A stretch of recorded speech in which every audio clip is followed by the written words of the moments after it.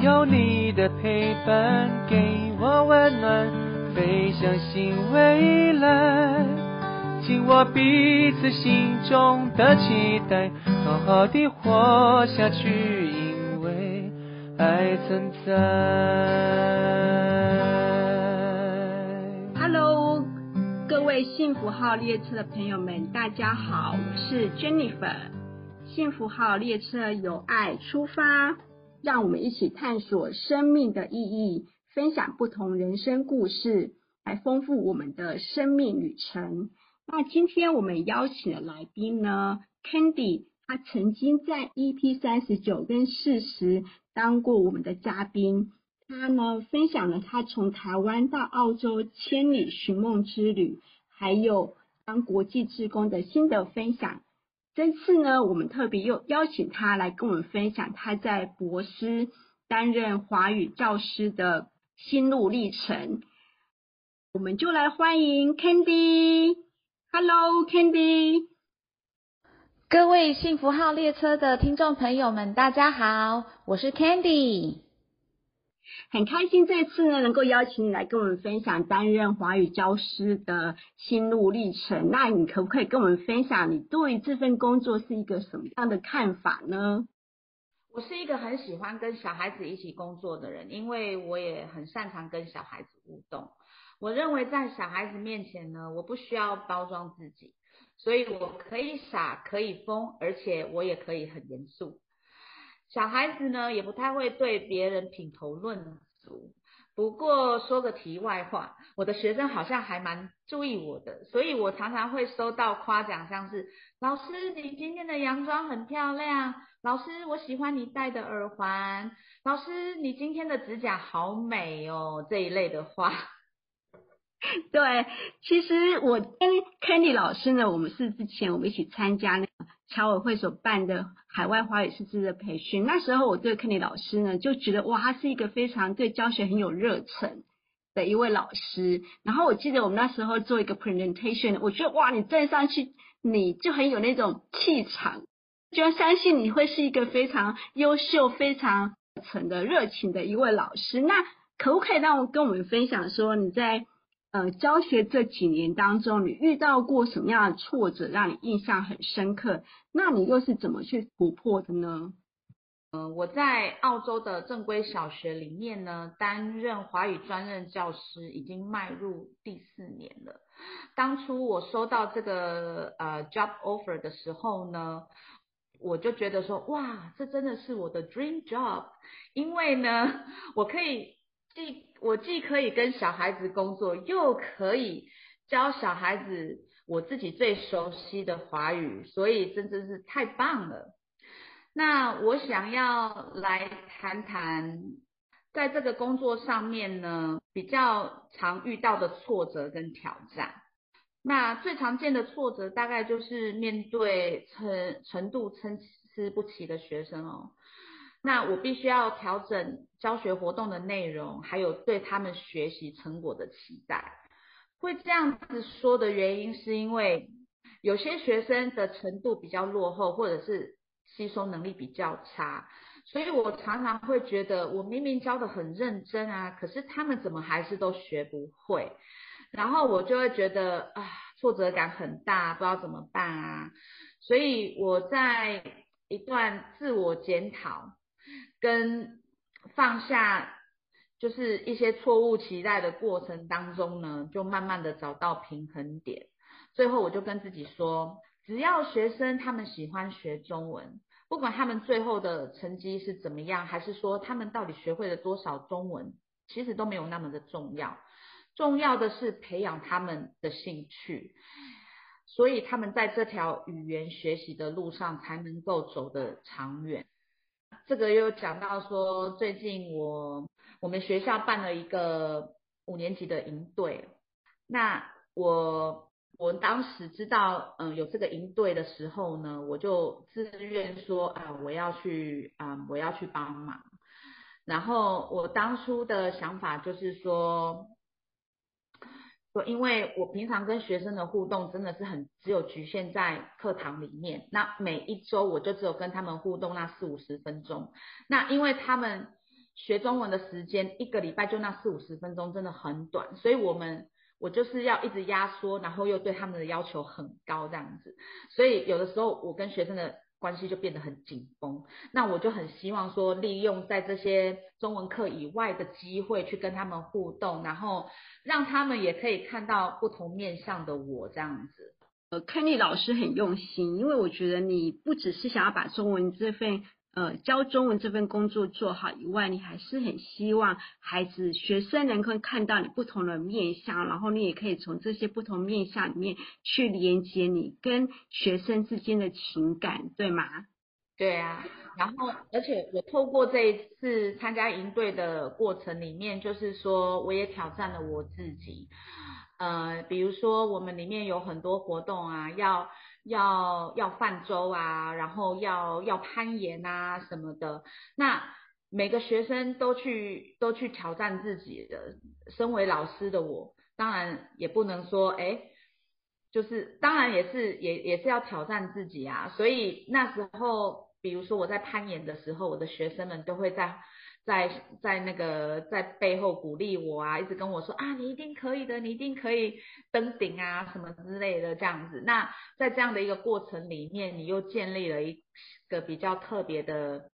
情感，然后等到他们回到教室里面来的时候，紧绷的关系就会变得比较缓和，那这个也会帮助他们的学习这样子。我觉得刚刚 Candy 老师有提到一点很重要，就是说你自己对于孩子的要求或是学生的要求，你会反求诸己，你会去调整你自己，然后重新出发，你会站在孩子的立场去体会去感受。我觉得这是一个很棒的一个自我的一种省思，然后你又愿意去付出行动，让学生来了解你。在这个过程里面呢，你被孩子鼓励的一个角色兑换，我觉得说这是一个很好的一个体验。这几年的教学过程里面呢，你觉得最大的成就感是来自于什么呢？我最大的成就感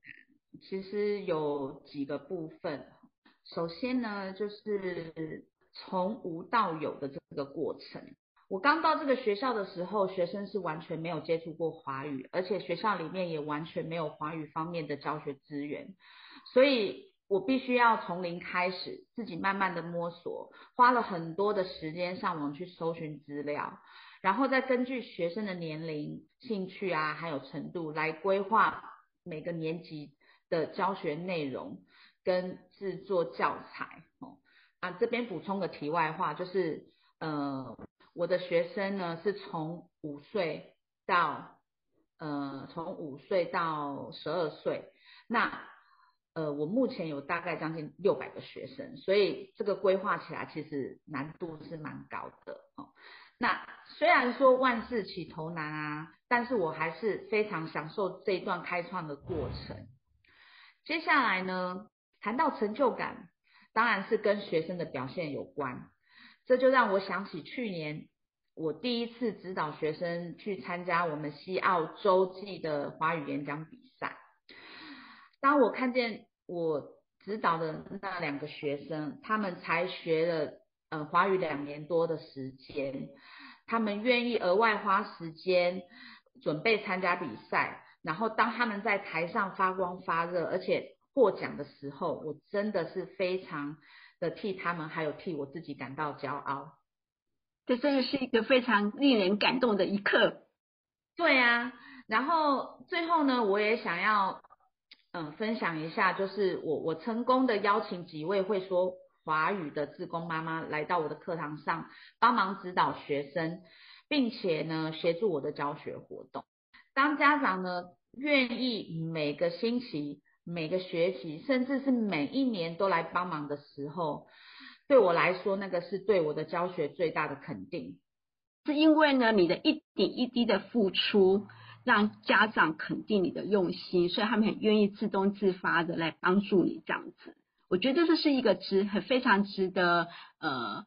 肯定，然后很值得感到欣慰的一点。对，因为当他们来到我的教室，实际上去帮忙的时候，他们才真正的发现说，原来除了教学的那40-50分钟里面，我额外有很多的事要做，比如说他们就会发现说，哎，要印东西啊，然后要互背什么东西啊，然后还有一大堆作业要改啊，什么之类的啊，他们就会发现说，哦，原来你有那么多的准备工作要做，然后学生走了之后，你也有一堆东西要改。所以他们会很愿意，就是说在他们在的时间帮我做一些这一类的工作，减轻我的负担这样子。所以我真的很感恩，说有这样子的一批家长愿意持续的贡献他们的时间在学生的学习上面这样子。那我很好奇，Candy老师，你觉得呢？你在你的教学上，你最大的特色是什么呢？那你又怎样帮助你的学生爱上你的中文课呢？这个问题呢，就让我回想到我以前学英文的时候那段枯燥乏味又强记单字的日子里。我最早接触英文是我国中1年级的时候，那时候呢，我就觉得说，哇，如果我会讲英文，如果我可以把英文学得很好，然后我会讲英文的话，我就太酷了，而且我还可以跟世界上很多的人沟通跟交流，可以跟他们说话，我可以认识很多不同地方的人这样子，所以我就觉得说我下定决心我要好好的学英文这样子。可是当时的老师可能没有受过一些训练，所以他们用的方法就是一些念课文啊、常背单字啊这些方法，所以让很多学生可能就觉得很无聊，最后他们就选择放弃。但是我没有放弃啦，可是那个时候我就知道说，我不能成为那样子的老师去用那种方法去教学生。所以呢，从学生的角度出发的话，自然而然的就会知道用什么方法来教他们会比较有效率，而且又可以达到你要的结果。所以我在教学上的特色就是善用节奏轻快，而且又具有教学内容的华语儿歌来带入主题。我有学生曾经跟我说，老师，你播的那个数字歌一直在我脑海里面重复播放然后我跟他说，哇，那太棒啦，那你以后就会一直记得那个中文数字啊，太好了，这就是我要的结果。而且是那个有节奏的那一种，你知道吗？然后所以我用的方法呢，帮助他们记了很多东西，不只是数字，什么颜色啊什么的那些我都可以找到一个很适合的儿歌去用这个方法带入你的主他们题这样。对对对。然后呢，我的教学特色呢，还有另外一点就是善用动物玩偶的力量。所以呢，熊猫是我们的好朋友，而且熊猫它只会说中文，所以我常常鼓励我的学生用他们刚学会的中文句子去跟熊猫互动，让他们有机会可以现学现卖。对，就是有一种情境教学，让他觉得说，哇，我今天，因为他们这种年纪，他们这种小孩子喜欢玩偶，然后他就觉得说，哇，好像在角色扮演的感觉。对他们真的还蛮喜欢角色扮演的所以有的时候我就会问学生说，有谁要跟熊猫说话，然后用刚才学过的句子跟熊猫说话，你就会发现有一票人都会想要跟熊猫来一段对话这样子。对，所以其实呢，你善用一个小小的一个玩偶，你就能够把那个上课的气氛给带动得很活泼，然后让学生很有参与感。所以在我大部分的教学活动里面玩跟创造是2个非常重要的元素，所以不是只是在那边背单字啊、抄课文啊、抄写这种东西，我能够少我是尽量少啦这样子。那所谓玩就是我们刚刚讲的，就是好像跟熊猫互动，就是好像一种玩的感觉啊，然后或者是说我有的时候也会制作一些比如说卡片啊，让他们可以拿在手上啊，跟其他的小朋友用那个卡片互动啊、讲话啊什么之类的，这样子也算对他们来说，这个就算是一个游戏这样子。那创造的部分就是说与其让学生在那边抄抄写写啊，然后就很无聊、很机械式的那一种学习活动呢，我比较希望他们能够有一个创造跟发挥自己想象力的空间。那就好比说，我举个例子来说好了，就是2年级的时候呢，学生他们就是必须要学说要怎么用一些身体的部位啊，比如说眼睛啊、嘴巴啊、什么耳朵啊这些部位嘛，对不对？然后因为刚好我们遇到过年就会介绍年兽的故事，然后你知道小朋友对这种年兽充满幻想啊，就很喜欢这个角色，对不对？我就会设计一个活动，就跟他们讲说，好，你现在学了什么嘴巴、什么鼻子这些部位了，对不对？现在你可以自己画一个你喜欢的年兽的样子，你不管你的年兽要多么大、多么可爱、多么恐怖，什么都可以。你画好了之后呢，你在它不同的身体部位呢，写上它的部位，你中文怎么写那个部位这样子，他可以把他学到的东西用在一个他幻想的一个角色里面，其实我就知道说，他会使用那些字的，这就是我验收他们成果的方式。但是在这个过程当中，他们享受那个创造的过程，创造那个年兽角色的过程，这样子。对，你光你自己想象啊，就觉得很好玩，对不对？你在设计的过程里面，老师在设计的时候，你就觉得哇，我的学生呢，在我的设计这个过程里面，就一定觉得这个中文就很有趣。对，所以你刚刚有提到说，我要怎么样让学生喜欢中文？好，这个呢，跟我的工作呢，很有关。就是你要怎么做这个工作，可以让学生喜欢中文呢？有2个很大的重点。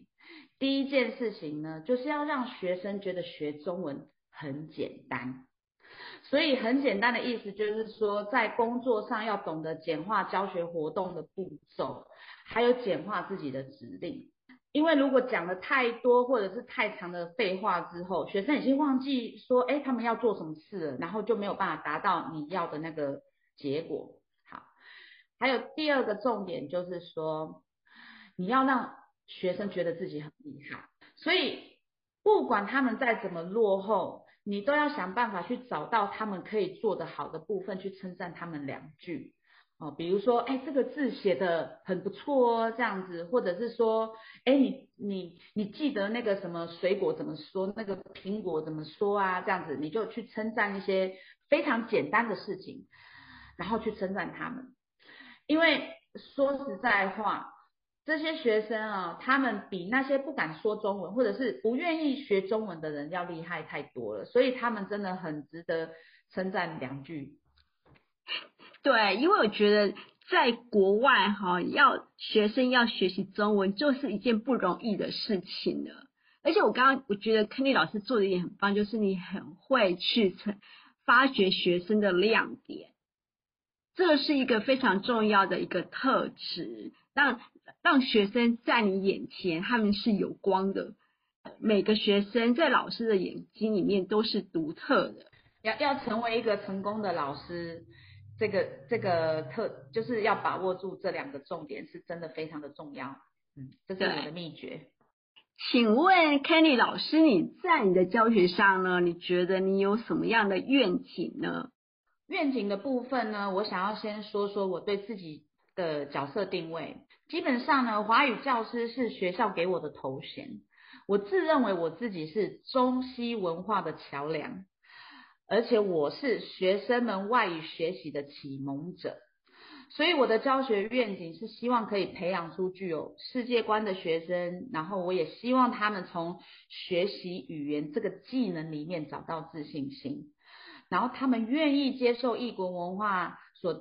给他们带来的丰富经验，还有思想上的激荡，最后他们懂得尊重跟包容其他人跟自己不同的地方。在我的愿景里面并没有提到说这个学生中文程度要变得多好多厉害，但是这个愿景里面你可以知道说他们会变得比较具有包容心，然后比较具有世界观，可以容纳很多事物，所以就变成说他们对生活跟的人生态度是处于一种开放的状态，让他们可以自己吸收并且成长这样子。